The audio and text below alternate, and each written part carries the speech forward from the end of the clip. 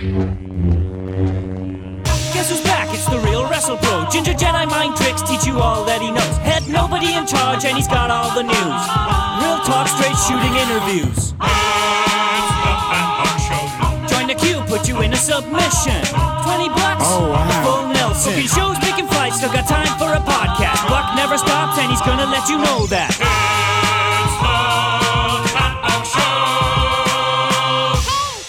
Hey everybody, welcome to the Pat Buck Show. I'm Pat Buck. We're at the Create A Pro Wrestling Academy, the Create A Pro studios during this fine quarantine. I'll be joined with KM in a moment. We have a special guest who's also the other half of the Create A Pro, or at least splits the rent with me. A good friend, my business partner. You know him as Kurt Hawkins, now the Prince of Queens, Brian Myers. Big reminder before we get to that interview, we now have a Patreon. So the big thing of the Pat Buck Show that you see on whether you're watching on YouTube or listening on our podcasts, we are trying to make things a little bit bigger and more interactive. So patreon.com/Pat Buck Show. 3 different tiers there, whether you just want to participate in the action or join our booking committee, and it'll explain what that is there, as well as if you're an established or up-and-coming pro wrestler and want to take your game to the next level, I recommend going to the Patreon, checking out what we have to offer, and just getting in on it. So, big thanks for Kurt Hawkins, Brian Myers sitting down and talking with us today. To KM, of course, and to the GoPro Wrestling crew for producing this stuff. I hope you enjoy the interview. All right, welcome to the Pat Buck Show. I'm your host, Pat Buck, and with me is KM and another special, I don't want to say interview, but partner of mine, now the Prince of Queens, Brian Myers. He's back. What's up, guys? So what's going on? This is the most least prepared interview I think we'll have because we figured we can organically talk about something rather than, hey, get into, It's funny questions. you say it now. Imagine we literally have nothing to talk about. It's just like dead. We have to keep cutting it out and be like, what do we talk about now? We have nothing to say. I mean, What's up, Brian? I haven't seen you in a minute. I know. Well, I haven't been in the ring probably, or definitely the longest since I've been 18, so I'm just dying to wrestle here. Are you against us having secret training sessions during I've already quarantine? planted the seeds about it. I think I've had 2 already. Yeah. I think what we really need to do is somehow get our hands on like industrial size like Lysol spray. I thought Like about that. like a company, like big, not just like, go to Target and buy a can. I mean, like we gotta big find a way to spray. get it, like to have tons and always have tons. And as long as we have that, and every half hour we're hitting the ring or whatever in between sessions, I'll be fine. You have a master plan, actually. And I mean, the rule in pro wrestling everywhere, even developmental, is like if you don't feel well, don't fucking go. Don't get come. everyone sick. Don't come, because you're just gonna get other people sick. It's not the old school like, oh, tough it out is pointless because you're just gonna get everyone else sick. And I think people understand that finally. So. Yo, dude, but right now nobody's training. So look, if you guys just privately train me for the next couple of months, by the time it all kicks off, I'll be better than everybody else. Bro, what do you My like? win your would be amazing. 19th comeback in the business. I'm ready to go, baby. Shit. You could do a series on KM comebacks. You really could. I was listening to your podcast and you're mentioning the potential dream match. Well, Kevin brought this up of myself and Kevin versus you and Broski, and who would blow up first. Oh, God. It depends what the spot is. I'd pay good money to see you versus Broski straight up. How long is the match? Oh, man. You have to go at least 15. I went 19 with Omega. Really? But Was that 19? Wow. 10 years ago? 2014, 15? 6 Six. years ago? No, that would be a real, I'd love that. He's been there. He's been wrestling. He's had 1,000. He has bad wind. Broski? How? He might have some of the worst I've ever seen. How? I don't know. Well, do you think it's because, for the last 2, being in a tag, you just kind of No, took it easy, or it's like before? something in his head. Really? I think he's one of those guys that there's truly blowing up where whoa, you did a lot, but then there's mentally you're like, oh no, if you're thinking about blowing up, you're gonna blow up. I have that. And sure. he for sure does that. Yeah, that's not in my head. It's in my lungs in the ring. It's in my lungs bad. Well, I mean, I remember A-Rai would just, you were in FCW, remember when he was starting, he would he'd literally just be thinking about blowing up before he even went. That's all he'd be thinking about. So if you do that, you put that kind of pressure on yourself. I feel like you just make it happen. He was like, it's the boots. And then when he switched to shooter shoes, and he had like a kick pad that looked like boots that had laces on it. But like just because like he's like, that's what's making me blow up. I'm like, I'm pretty sure it's like your paranoia that's making you blow up. Right. Yeah. Makes sense. No, I mean, in the 2 secret training sessions I've had here, I set the timer and I like just go in as not hard as you can or whatever, but 2.5 minutes I got blown up. I had to like put a knee down. Yeah. Really? The next training thing was 5, so I'm getting better. When this airs, you're gonna get countless emails from all over the country where it's gonna be like, "What time are your private training sessions? They shut us down. What time are your secret training sessions?" I'm doing a ton of burpees, hoping that it's not too much. You can't recreate wrestling. Can't. We all I've been know that. running. I you run more than can't. ever That's now. not even close. During Yeah. quarantine, if you had to guess, how many burpees have I done?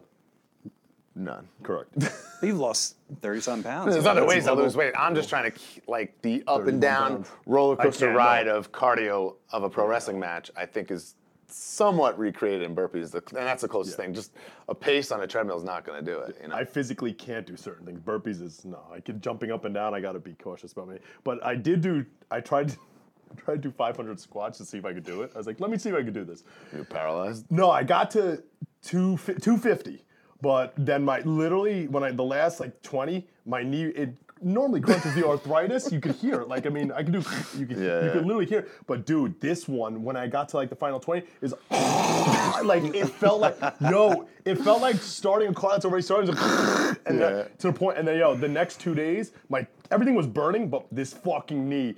I felt like I almost needed surgery. I was like, okay, but I felt good up till 200, so I can't do. That's it. I'm no more. My squatting. Definitely in the runs boat over. of like same with wrestling. Like I feel better the more consistent I go. Like the Right. more I do squats, my knees feel better. The more I wrestle, the more it doesn't make sense because you're putting punishment on yourself. But I just get that like grizzled kind of callousness. I definitely like I'm dreading. You this. got any crunchage?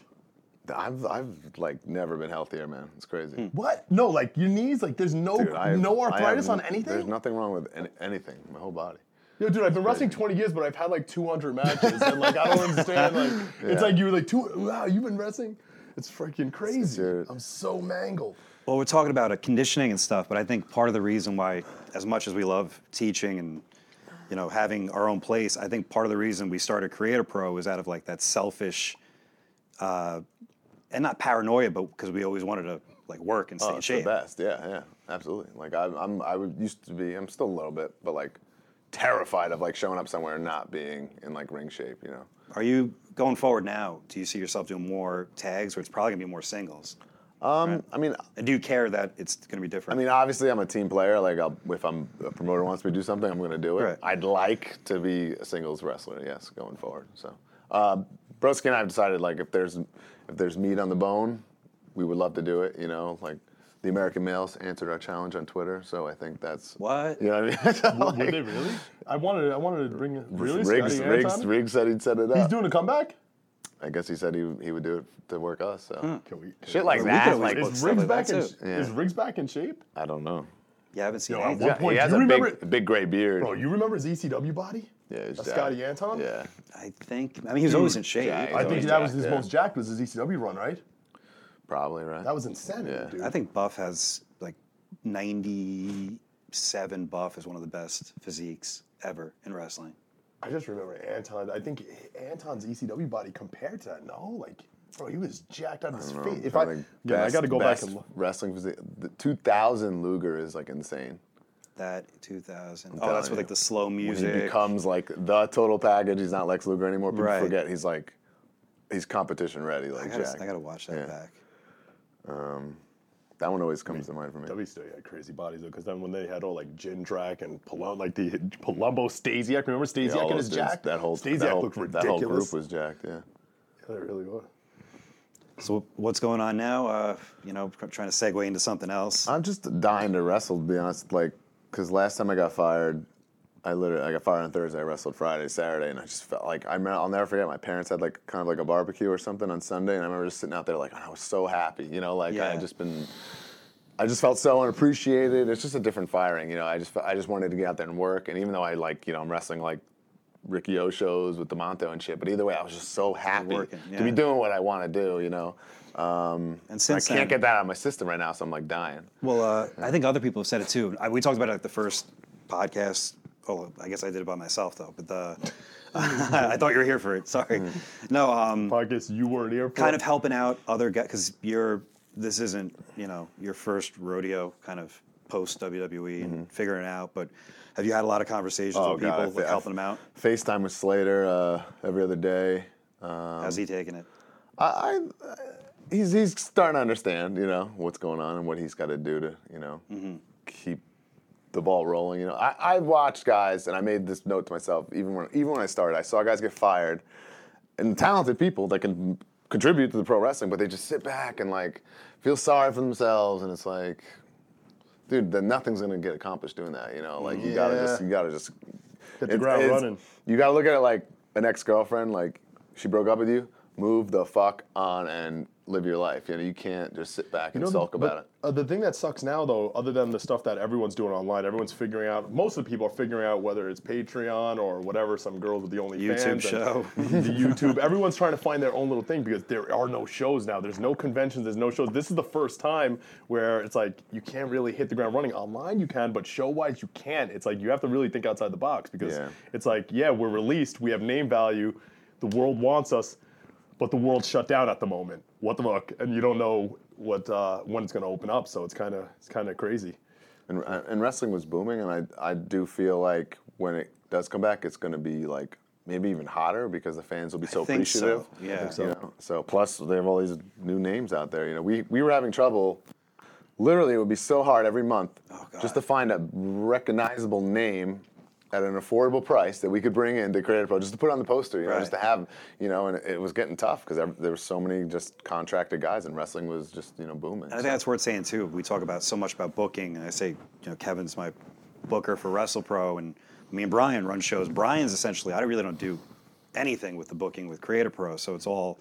It's a weird triangular dynamic here. Yeah. Different companies, but the same umbrella. I do love when people hit me up to get booked for WrestlePro with ideas. And you know how many times I had to tell Amber O'Neal, like, stop running pitches by me. I don't. Really? Oh my God. At least 3. Amber O'Neal. Oh. I want to start like a faction. WrestlePro? Oh, always. Because she's like, I have this idea. And I'm like, there's so many wild. Not me, dude. I'm kind of thankful now, at least, like I shaved my face because we'd have, and your hair is now longer. Yeah, the students, Because we'd have people that, there's at least 2 different students that did not realize we were 2 different people. Oh, yeah, for a long time, yeah. Wild. Yeah. But no, I get the same thing where people, when I have to explain to people, I was like, well, no, it's actually different. It's like Creative Pro New York is the school of Creative Pro, the show is from Creative Pro Wrestling out in New York. Creative Pro New Jersey is the school of WrestlePro. You understand? Like, no, I don't. I mean, we didn't really make it the most it's like, easy to digest. Pat and Hawkins run that one, and Pat runs this one, and I booked this one. Then what's the Alaska show? Well, I booked the Alaska show. It's the same, but it's like really different. Confusing. So maybe it's our fault now that we're saying this out loud. I almost feel like there should be like an actual, just a generic page that has all the links individually to the school. It's like, okay, this handles this, this handles this. It's a link tree. My wife showed me that. I have like a link tree in all my social media accounts. A link tree? It's like one link, and you click it, and then it has all my stuff there. Yeah. So it has all, Wrestling Figure Podcast, it has Creative Pro stuff, it has everything. It has my Cameo, whatever the hell you're looking for. It's kind of crazy because like we lived link in tree. Something from the real world that us wrestlers don't never really. heard of that. Yeah. Like when we all started, like freaking websites were the thing, and remember everyone would have their own website, and then you would have the link section, and the whole cool thing was like, yo, put my link on, I'll put yours on. Were you ever about that? No, but like, it's funny you banners? say that. Like, I used to think you were like a big star because you had a GeoCities website. Like, it was that perception. But back then, it was like, I know I've heard people say it about Davari. Like, Davari is one of the first people to have a website. And they're like, oh, who's this Davari guy? Just to like, it's CJB. Or like Jimmy Angel Jacobs. Fire. There's a couple guys that had like websites, and you're like, whoa. And you didn't realize, it was smart, self-marketing, and that perception makes you think like, oh, this guy's a big deal. Yo, I'm just gonna say it quick because I keep thinking about it from what we were just talking about before, that fantasy tag match, and I just keep thinking of a move where me and Ryder are in the ring, we're both gasping, we both go to tag on, you both jump off the apron. Dude, I have a couple of awesome broski blow-up stories. You both brawl to the back without us knowing, so you're out of there, and the match just keeps, and the ref's in on it, he won't stop. I have a couple awesome broski blow-up stories. Pull the ref out. While I have this platform, I'll embarrass him. Before we were put back together as a tag team last year, he was I think he was on Raw for a year and might have done main event like a handful of times. Wow. Okay. Like literally didn't work. No live events, nothing. And I have to be in the ring, and I'm here kicking my ass during the week, so like it doesn't even matter. That would never happen to me. He doesn't do that. So he finally gets booked in 2 seconds against Jinder on main event, and I'm like, very excited. It's the boringest match of all time. They're literally sitting in a chin lock for like 9 minutes, and like Vince loves that, so really can't say they were doing wrong or whatever, you know. 9 minutes. So whatever, I watched it like in catering, whatever, and it was like very uneventful. And then I go to like see him in the tunnel at Gorilla, and he's literally like can't walk, toast. And I mean, he had the most unathletic, boring match, selling a chin lock, like not even applying the chin lock, like he's the babyface, like unreal. And he was like just wiped out, like completely toast. How long was the match? It was 5 and 5. So it's an 8-minute match because you count entrances. Yeah. And then the most famous Broski blow up of all time is we had the Edge run. Then we became like kind of like. I thought you meant when you said the Edge run, I was picturing the WrestleMania. Okay, we had that run too. That's involved in the whole run. But I'm saying like, you know, almost a year of the Edge doing everything, win the belts, lose the belts. And once we lost the belts, we became like almost like enhancement, and we would just like randomly do jobs and stuff. No live events, nothing. There was this crazy like cost cut thing at the end of that year where they would do double SmackDown tapings. So we literally would just would only even go to work, maybe not even work, but we would even only go twice a month because you do 2, and that's it. So we were doing nothing for months. What year was this? This is the end of 2008, bleeding into 2009. So we obviously Mania comes up in Houston, everyone goes, and you have access matches and stuff like that. So we have one access match. It's him versus Charlie Haas. And then it's me versus Jimmy Yang, like the later session at night. So the daytime one is them, and he's up first. I've been like going on YWC, like whatever, just to stay rolling around. Because I just don't like to be rusty. I don't like that in my mind. It's a horrible feeling. It's a horrible feeling. It's the worst feeling in the world. He, of course, didn't do anything. So Charlie Haas has also been in like the same boat, like not booked, and he's pissed off and whatever. Which, if you know Charlie's not hard for him to get pissed off. So he like, and I don't know, but he put, and I didn't realize it's Houston, it's like his hometown, whatever. So he and his family there, and he wants to put together like this barn burner with Broski. This is Access. Access, okay. Yeah, which is a rough situation because. Didn't they give you guys more time for those matches? It's like almost like it's not being filmed, so it's like it's up in the air. It's like whatever you want. So. Now they kind of build that like little arena where you can like sit and watch. You can sit and watch the match, like kind of, but like the old school way, it was just like something you walked past, like any other thing. So it's like fans are running around getting autographs, and like you don't really have people's undivided attention. Sure. It's a very, very tough situation to perform in and to like have a good match because you just don't have undivided attention. So Haas puts together this barn burner with Broski, and he's just like wide-eyed, and sure enough, I got the best seats in the house. I'm like, banging the mat, his valet or whatever, and like I can just tell he is done, gas to the gills, done, and that's him being the heel, putting the holds on, right? And it's finally time for the comeback. And I remember I was in the back, and Charlie was explaining he wanted to do the Rocky Johnson comeback, like the punches and then the shuffle, gimmick, like and all that. So they finally get to that point. He gives him that shot. Broski drops. And now he's supposed to start the bump of feet. So Haas takes off, hits the ropes, comes back. Broski's still flat, like dead, just collapsed. And he's just like, and he just starts beating the fuck out of him. And like Broski has to like use the ropes to get up. His legs are just, they don't work or whatever. And like, we get to the back and Charlie's like, you fucking embarrassed me out there, kid. What the fuck was that? And like, he just takes it like a champ. He just takes it. Charlie Powders, he's like, bro, I almost faked an injury while giving the heat because I was so blown up and I knew there was no way I'd be able to like continue or whatever. I was like, holy shit. I love that he's honest about so that's it. That's like the famous, the Broski blow up and the Rocky Johnson shuffle. And then he got me a little worried. I'm like, oh shit, I have to work. And then luckily, Shane Helms like didn't want to go to Hall of Fame and like politics and got out of it. So they made it a tag. He had to work again. It was me and him against Helms and Yang. We actually had like a really fun match. Speaking of training stuff, I don't know if you've ever talked about it or we couldn't really talk about it. Us as trainers, essentially seeing some of our guys and females, do pretty well and actually, do some significant stuff this year. I don't know if it's worth even bringing up or talking about. Or? Yeah, I mean, obviously, like that's the goal. It was funny, like when we opened up we had like, I think we had like 13 or 14 kids sign up that first day. Yeah. And I remember we went to that Buffalo Wild Wings on the road, and I was one person never even showed up. They just paid and never came. I mean, it's been that has been just a wild card of what walks in this door. You never know. Yeah. But I remember sitting there being like a little dejected. Like, damn, your first open house was at Buffalo Wild Wings? No. After.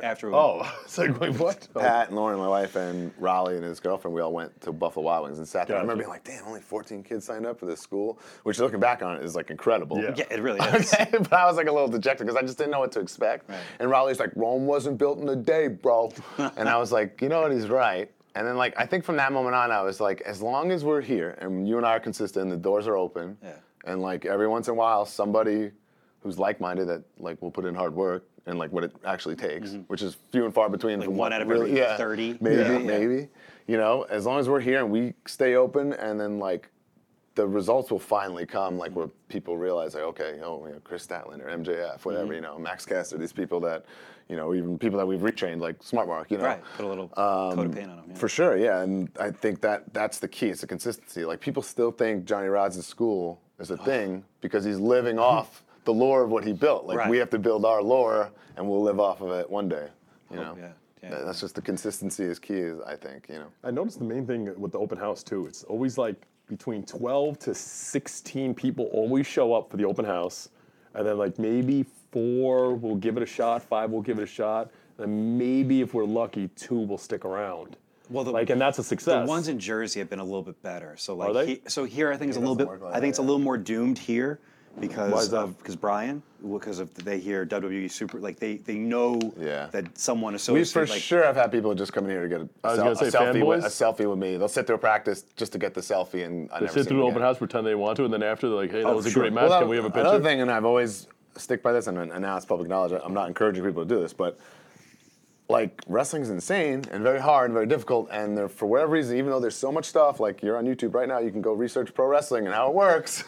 You can do that yourself. Like people just still don't understand. So when they come in and I don't know you from the hole in the wall, I'm gonna be like, hey, do me a favor before you sign up and take your money, because this isn't some greedy cash grab. Like this is a wonderful place with great people with great attitudes. I'd rather that.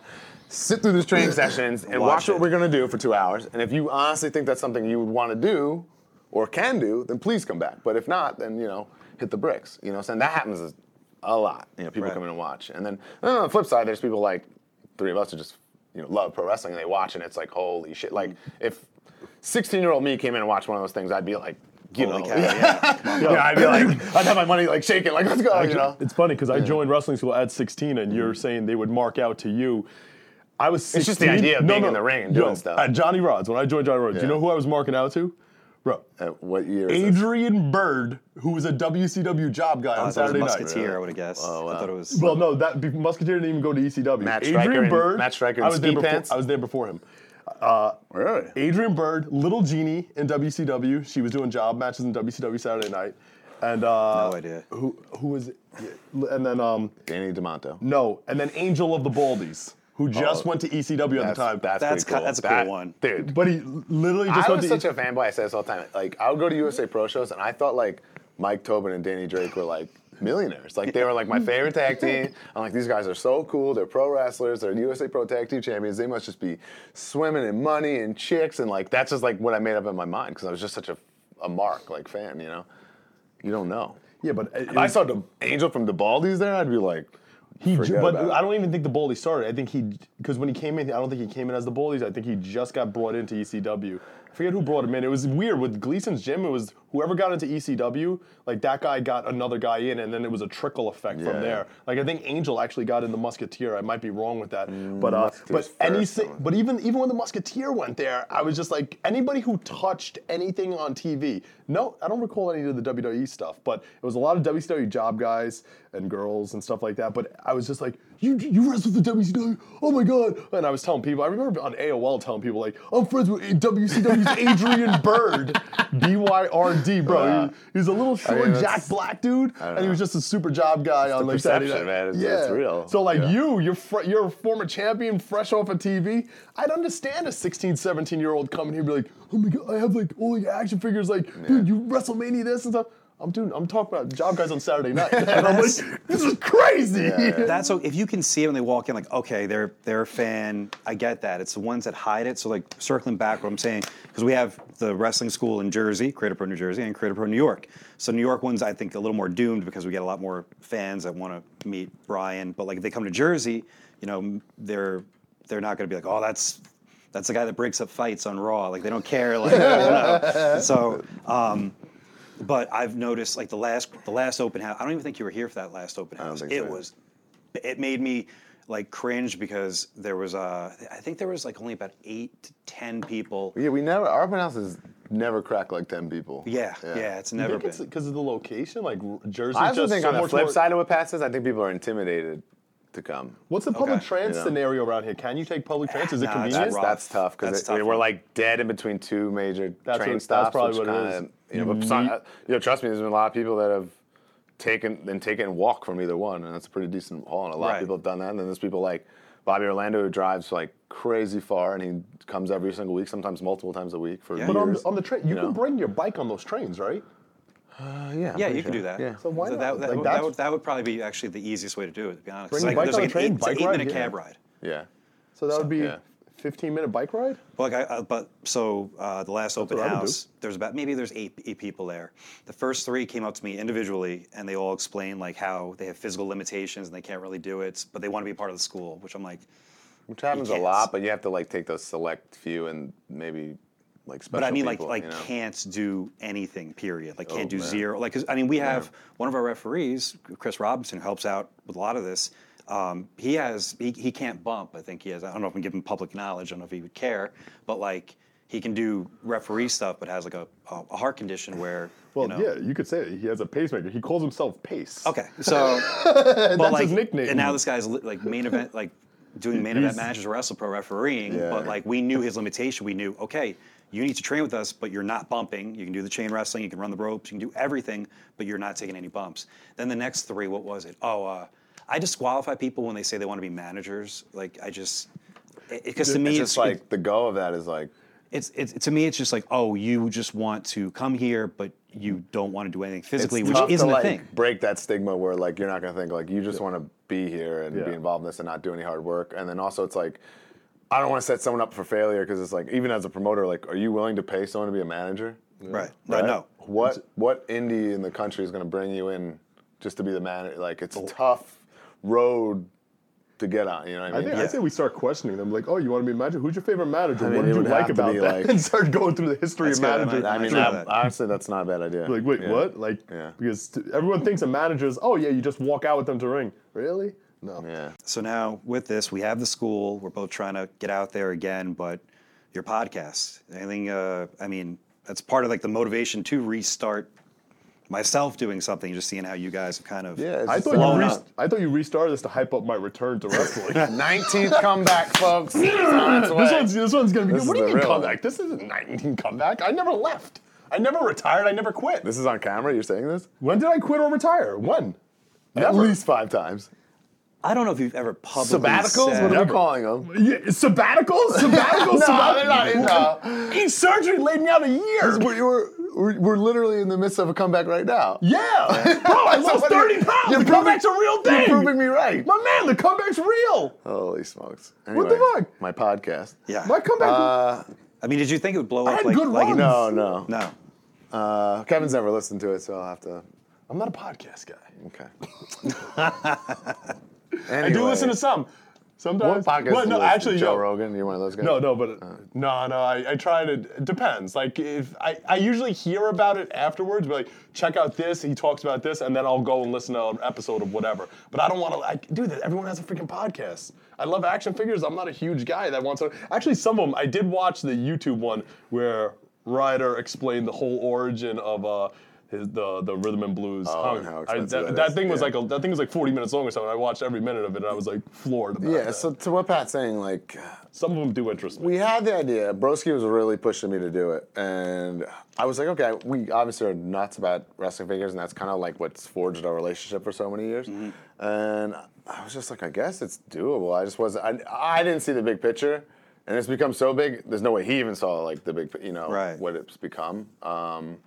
because it's like you said, like something like that, like you don't care about figures. And I watched your Japan episode, which was cool. That was cool. It's really evolved, like between like the Patreon and the YouTube, and like there's people who don't even listen to podcasts, and they watch our YouTube stuff, and they think like we're vloggers, you know, which we are, but to an extent. But going into it, like you guys kind of knew, like there's probably not this gigantic listener viewership for like pro wrestling figures, but you knew there was a niche there. But did you think the niche was going to be that big? My theory is that it's a niche, pro wrestling, within a niche, and you like wrestling figures. So if you got both those check marks, you're so committed and diehard, and like that's like the fans we have are like not casuals. Like everyone is like deep like-minded person into the hobby. So I think that's what's really forged the success is like the how committed our fans are. You know? Right. It's been like unreal. We've been talking about this lately. Like the 40-year-old Virgin came out in 2005, right?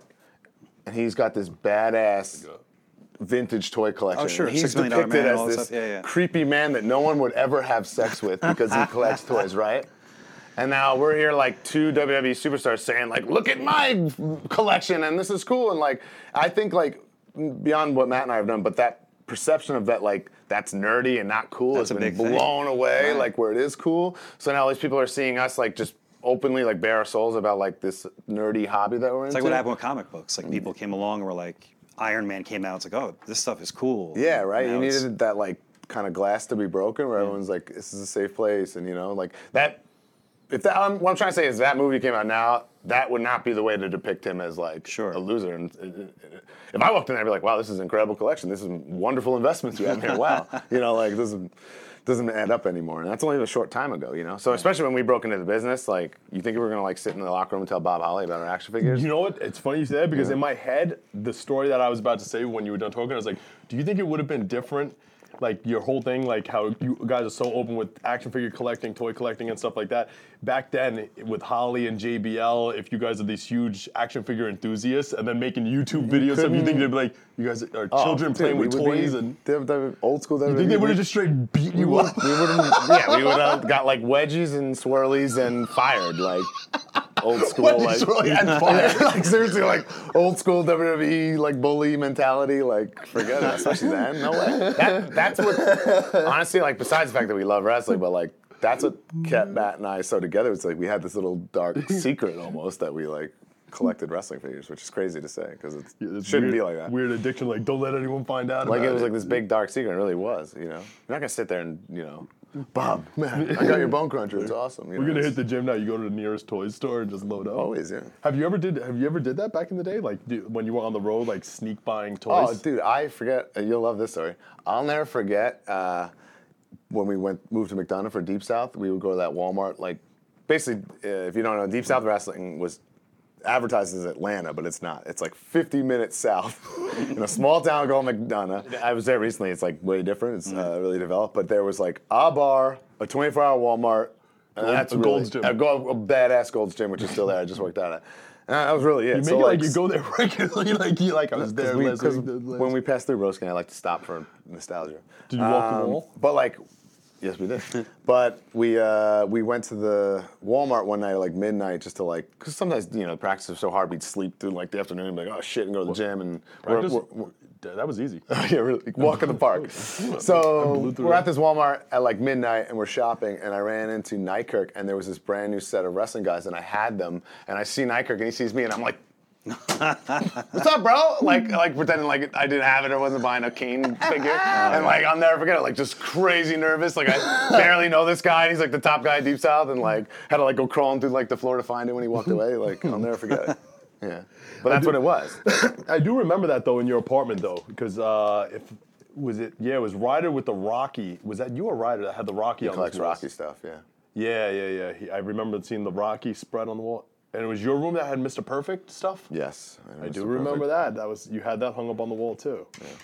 Yeah. Circling back with like just stuff with the podcast and the school and everything, the holiday toy drive that you guys the best, do once a year. That's wild. I do follow that. I mean, I think one of the fill up a damn truck. Not to say it's under, but I think one of the coolest things I thought that you guys were actually allowed to work. That was cool. Yeah. And like, how did something like that kind of come across? We were gonna just go for it and say screw it. Like, what are you gonna do? Like, you know, we did It's for a great cause. Yeah, like, exactly. And then, kind of, it trickled to the office where they knew, so we just asked, and then, like, I couldn't believe it. We kind of, like, we're waiting a couple days. It was supposed to happen and get an answer, and we didn't, and we're just like, oh, yeah, there goes that. We're screwed. And then we just randomly got this group text from an office figure who goes, Vince said all for it, and, like, they'll put, like, a .com article up about it. So, cool. Or they sent a .com guy to cover it. So we went from, like, screw it, we're probably getting in trouble, but it's for a good cause, to holy shit, everyone's all in on this. So No, do you think Vince said all for it, or he just had no idea? No, I No, he think definitely- that They did clear it with him, something like that? for sure. Because this particular person wouldn't just say yes unless Gotcha. he was told yes. Right. Yeah. So how do you top it this year? Have you guys thought about that? I don't know. I mean, when we get closer to it, we'll start. Figuring it out. I think the people now know it's a thing. Like, so they're helping, like, obviously with the donations and stuff. But when we pulled up with that truck this year, do you know it's across the street, by the way? What? The Toys for Tots collection thing. No, really? Literally, when you come down this road and there's that V. Okay. It's one of those industrial buildings right Oh, there. wow. Like, it couldn't be. It's not even a minute away. Wow. And when we showed up with the truck and opened it, the people working there, like, you know, they're all the Marines, like, volunteering to do. They were like, good. I mean, it was a lot. They didn't know it was coming, or they did know it was coming? Mark keeps in touch with them, but, like, I don't think they understood the magnitude. Thousands of things. As far as the podcast, you guys do, like, live shows now too. Is that part That's of the another new, thing Is that that- going to be part of the new schedule coming up? For sure, like, with being fired, like, it's gonna be crazy because the possibilities there are, like, endless. work an now. independent show, Yeah. do like a bar show Yeah, after. and, like, almost kind of roll it into, like, the package deal. You know, Right. you want me, Mark, and Zach on your show, and, you know, we do a live event here the night before. You know, whatever kind of way, however the financials work out, you know, we can do it. Yeah. So you feel pretty good about everything. Yeah, I was telling someone recently. So the first time I got fired, obviously I wanted to be fired. Looking back on it, I probably should have just manned up and quit because I was so miserable, you know. And then I got the wrestling get out of my system, but I was coming off of, like, 2 years of no TV time. I cut my hair, so I was, like, unrecognizable, and, like, no fanfare. And I made it work for 2 years. I wrestled every single weekend, made a living, you know, busted my ass. So, like, now I'm definitely way more set up for this, like, between the podcast, and, like, I had a way better run in WWE this time around. You know, I still have my beautiful long hair that people recognize, you know. Right. So, like, if Jabroni Kurt Hawkins can do it, name value Kurt Hawkins can certainly do it. Okay, You know? makes sense. That's Yeah, just and it's a like- better time period compared to. I'm excited. years ago. You guys know I'm sick in the head. Like, I just love wrestling, so I don't care if it's Madison Square Garden or at a VFW somewhere. As long as we're out there doing it. yeah, right. I just like to do it and get it out of my system. You know. So. All right, cool. All right, so wait, hold on. I have a question for basically all of us over here. Oh.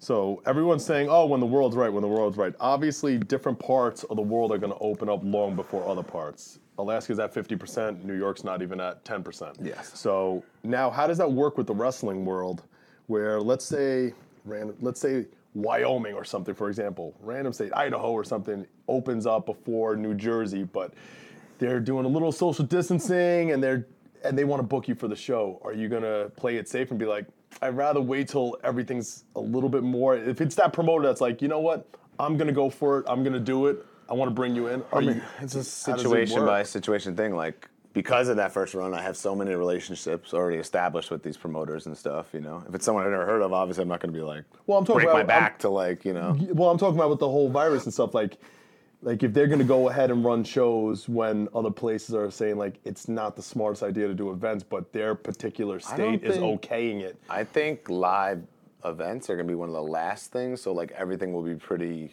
uniform. You know what I mean? I think so. We got some time. I think Yeah. New York, I predict New York and New Jersey's not going to run anything for the rest of this year. I don't think so.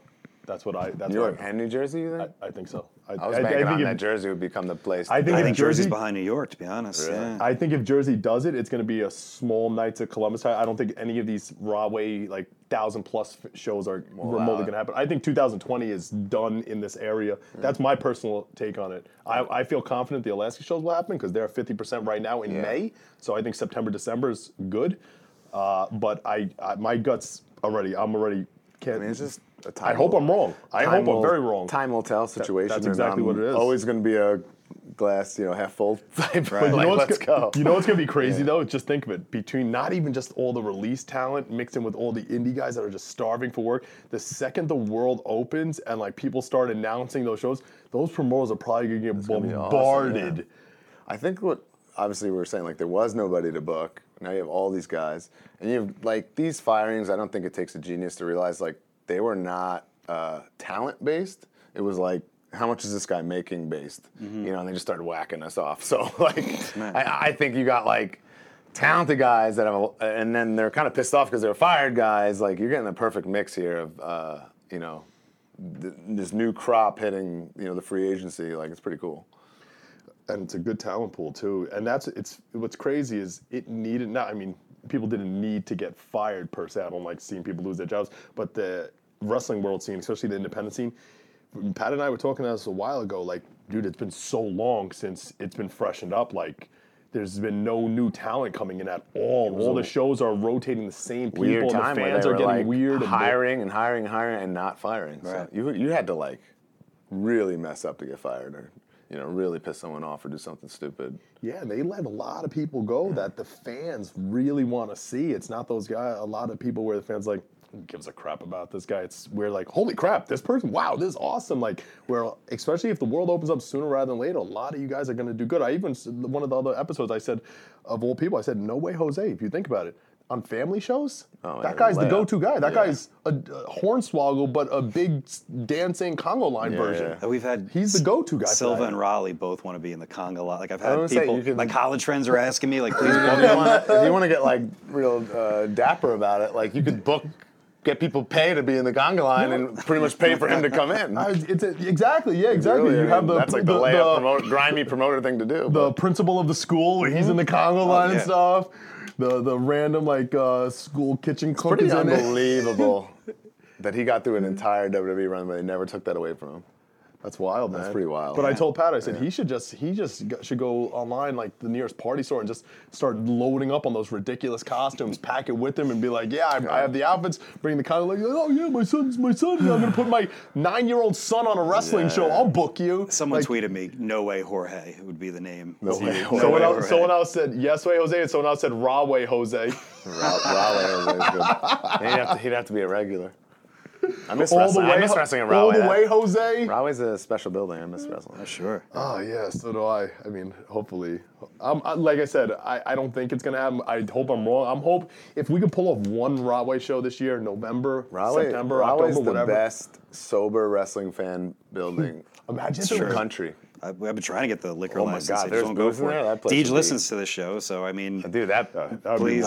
Dude, if there was booze sold in there, That would be wild. It would be such a moneymaker too, and he knows that too. It's just a city. Yeah, but I think we would lose a lot of the younger crowd though. I don't think so. The kids, like the people that bring the babies and kids. I mean, I see carriages in there and like toddlers But you know and what? stuff. Not for nothing. Like the ones that want to drink, I see it. They sneak it in. They bring it. So like, you know what I mean? Like, He just watching this. He's like, what? Oh, I see the. I've thrown.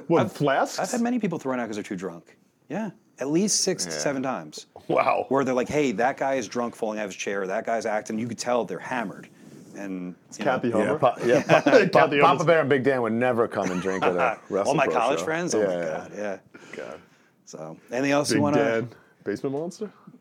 Yeah, My basically. man, I've seen him more than you, Probably. bro. He was a regular. Oh, he was a regular. yeah, He was a yeah, regular. yeah, yeah. I know. Yo, Little insider. funny story. Yeah, a little. Yeah. When he came by the club one time and he was like, I called him in as my guest, and they're like, yo, he's been coming here forever. I was like, yo, I've known him longer than you know him. He's like, I bet you haven't. And then Dan's like, actually, no, he has. Yeah, he has. Not surprised.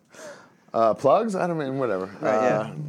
I have my hand in everything. You know, Major Wrestling Figure Podcast, Creative Pro Wrestling. My Pro Wrestling Tees store is doing pretty well. I'm pretty proud of that. That's cool. Cameo, which I submitted to. How's that going? It's like awesomely terrible. Does that make sense? Sometimes there's like some really nice things that like you're glad to do, and then sometimes it's like A little brutal. Yeah. plug this thing of mine, and it's like, okay, I feel like a whore, you know. Leave the money on the dresser. I bought a Cameo the other day, but it was rejected. I bought it for Broski. It's breaking news for me. I think it was just turned down. We'll tell you off air. Oh. An elusive Cameo we even tried. That's twice now. Yeah. Damn. Wow. Well, that's it. Thanks to Brian for coming into the place that we split rent on every single. Which doesn't get paid these days. So come learn how to wrestle fight. Yeah. When we reopen. Creative Pro Wrestling. Thanks, guys. Cam, come back.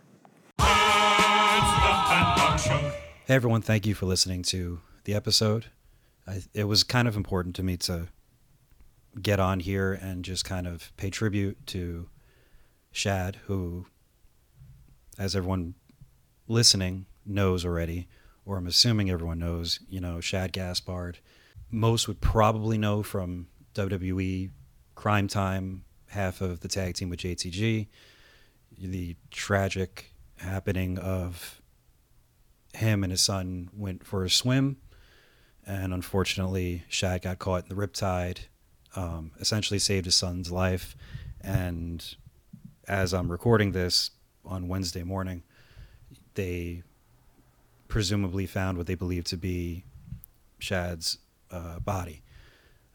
So what I wanted to kind of do, just because this is my own platform, I thought about putting things out online, but I get in my own head because you don't want to make it about yourself, but you kind of want to, since I have this thing here, I just kind of wanted to talk about Shad for a minute because I knew him fairly well, and just wanted to let people know, if I can, of what kind of person he was, because certain things over time stick out to you when you kind of look back at all the different experiences that you had. I first met Shad in 2003.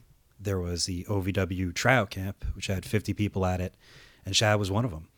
And I recognized Shad because I believe he was supposed to be on Tough Enough 2, maybe, or maybe even Tough Enough 1. But something happened where he didn't qualify for it, or a medical thing, but he was at this tryout. But I actually didn't speak to him at that tryout, or didn't get a chance to really know him because there were so many people there.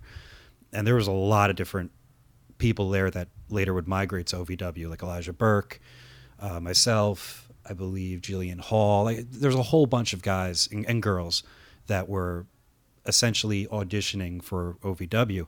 And it wasn't even for a contract. It was more for the opportunity to be chosen to go there. And then most likely, if you did well, you'd get your opportunity. So after that, I wasn't one of, they took 10 out of 50 and I wasn't one of them. So I remember going back, and a lot of us from that, I was obsessed with OVW. I would check the website all the time, and I saw Shad's name was there. I'm like, oh my God, that guy's down there, because I was just like memorize the website. So to me, they obviously chose him to go back, but I don't know if he was signed right away. And I'll tell you why, because I moved down there in 2005, and I tried to look this up, and I should have asked people, but obviously it's a sensitive time. When I moved back there in 2005, I was, that's when I was accepted to go to OVW. And when I was down there, I remember going to the bar, which was a bar I later worked at, and Shad was a bouncer. So to me, you didn't do both, you know what I mean? So, but I remember that there was a bar in Louisville, Kentucky. I don't even know if it's still there. That was really good to the guys. And I remember myself, Cliff Compton, Armando Estrada, Shad, who we call Beast, all worked there. But I remember seeing him there. So I'm not sure if he, I believe he moved on his own dime and was hired relatively after that. But I wish I had the story correct, and apologize for not having that. As time went on, he, when I remember when I joined the class, it's intimidating. And there's a lot of guys down there that weren't very welcoming. Shad was probably one of the most intimidating looking people, and legitimately was like the nicest dude. Not even nice. He was always lighthearted, and he took nothing serious. He clowned around a lot, and it often got him in trouble, but I always got a kick out of it, because most people in and around wrestling are like myself and a little bit too serious. So I kind of migrated to him a lot and would hang out with them, and became friends with him, quickly. I remember early on there was, in these OVW live events, some of these towns we worked, my Lord, were not the greatest places to be, or dare I say, did not draw very well. And the lowest crowd I've ever worked in front of my entire life was 7 people, and it was me and Shad. And I can't remember much about the match. All I remember was laughing a lot because there's 7 people there, and I believe 4 of them was someone's kids from the roster. So there was a legit 3 people there paying, and here I am having, us having a match. And I think we worked hard, but I just remember it being fun. Like, oh, okay, I'm working Shad. Who cares that there's 3 people here? He was a really smart dude in a strategic sort of sense. Like it was, I could see as time went on, he obviously was training. He had the look, he had the promo, and I think he wanted to be called up to the main roster. So, but he was also really good to me. I remember one thing, and it's something I've repeated before, but Shad's actually the one that said it. I was really kind of down in the dumps at one point, and he came to me and he said, because I was obsessed with being hired. And he just said, dude, don't worry. He goes, you will get hired. It's just when you get hired, all the stars got to align and it'll just happen. And it was just one of those things where, like, I tell guys, like, there's no definitive reason to when you get an opportunity or a break, all the stars have to align. And that was him that said it. I remember distinctly, we're outside the ring. So, like, even he could tell, he had no reason to be good or nice to me at that time period. And he was. So, he was real good dude. I remember as time went on, he was kind of, because I had conversations with him about it, he wanted to go up to WWE and make money and be something. But maybe he was, and he presented himself. I mean, here's a dude that's 6'7", from Curacao, which I remember him talking about that a lot. Or, there was something unique about him, but he couldn't figure out what could grab their attention. And at that time period in OVW, JTG, who was in my class, he was actually working on a tag team persona with Abraham Washington, and they were given the name, I think they had a different name at first, but they were then given the name Neighbor Hoodies. Could you imagine that name now? Jesus. But they essentially did what the same kind of persona JTG did, with like the jackets and the hats and the movements. It wasn't like 2 different people in a tag team. But Abe, for whatever reason, dropped out or took a hiatus from wrestling, and Shad kind of swooped in there, and it was perfect. And soon thereafter, they were hired. And I remember, I think I might have wrestled these guys 50 times total, maybe even more, because it was really easy on OVW events when I was doing a rock star persona, dare I say, with my partner Johnny Punch. Like, oh, put the rocker dudes against the rap guys. Real easy booking. So I got to work them all the time, and it was always it was always fun. He, it's one of the, I'm sure a lot of people can relate to this. You go to college, or you spend some time somewhere, or you move around, and you're with the same people basically every day, and then, oh my God, what happens? 10, 15, 20 years go by, and you may have spoken to them a couple times, but you kind of go, oh my God, like I went through a good amount with that person. And that's what I kind of felt with Shad. Not like greatest friends, but oh yeah, we went through that. And I remember I didn't really get to see him for a couple of years. I followed the train down to FCW. And again, forgive me if I'm not trying to make this about myself. God, no, this is all about Shad. But I got to see Shad when he was doing his thing at SmackDown, and the only SmackDown match I've ever had was against him and JTG with my partner Drew, who's now doing bodybuilding stuff in Tampa. And I remember, like, I was really excited because, like, oh, cool, like, hey, I've wrestled these guys 50 to 100 times already. And I remember Beast came up to me, and Beast was like, oh, this is great. This is like, how weird is this? Full circle. And then he's like, Pat, how old are you now? I'm like, I'm 24. He goes, you're 24? And he looks over the top of me, and he goes, that don't look 24. And he pointed to my bald spot. And that was the first time anyone's ever alluded to the fact that I might be losing my hair. Not might be, I was losing my hair. And even though I was really excited, my whole day was fixated on figuring out what he said, and figuring out, oh my God, I'm losing my hair. I never knew this. So again, that's something Shad would do, and just something Shad would say. Since then, when he left wrestling, I was kind of admired. He figured out a way to make it work. A lot of wrestlers go, I'm going to delve into acting. He really did got into movies. I saw him do tons of stunt stuff and on big productions, like the, Black Panther. And the coolest thing, which I actually got to talk to him about, was I'm a big God of War mark. Any video gamers out there, God of War is like my top 2 in games.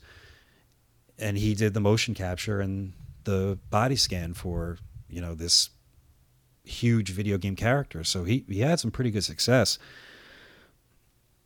The one thing that kind of stood out to me, and I kind of went, oh man, like that just, he just did things for people when he didn't need to, and just like subtle things that he wasn't doing it to like for any attention, but just something that I thought was really cool. When I decided to get back in wrestling about last year and put out those buzz killer things and those promos, he liked, not only like him, he shared the entire thing on his Instagram and would constantly retweet it on Twitter. And, it's not like I talked to him a lot. There'd be years go by. We'd occasionally run into him at a convention or something would happen. I talked to Jason a bit more, or JTG a little more than him, but I remember writing to him, man, I should have pulled out the messages. Like, man, I really appreciate that. And he just told me how much he loved it and he's into it, etc.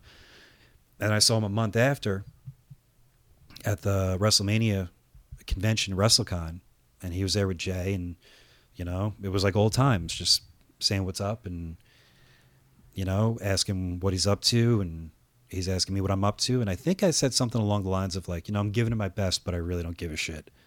And he started laughing. He's like, that's what it's all about. That's the best feeling in the world. And that's the last conversation, we had with each other. Obviously he was, a terrific father. It just sucks. There's no healthy way to spin it. There's no positive. The only thing that's going to be that, I guess the positive is the memory of him being so uplifting, and the fact that he, he's a hero and saved his son's life.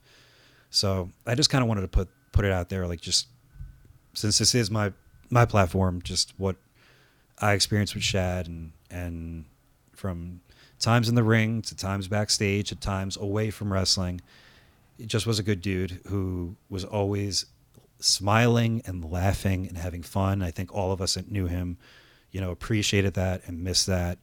And, I just want to say thank you, Shad. We miss you. We love you. And, rest in peace. Buzz Killer.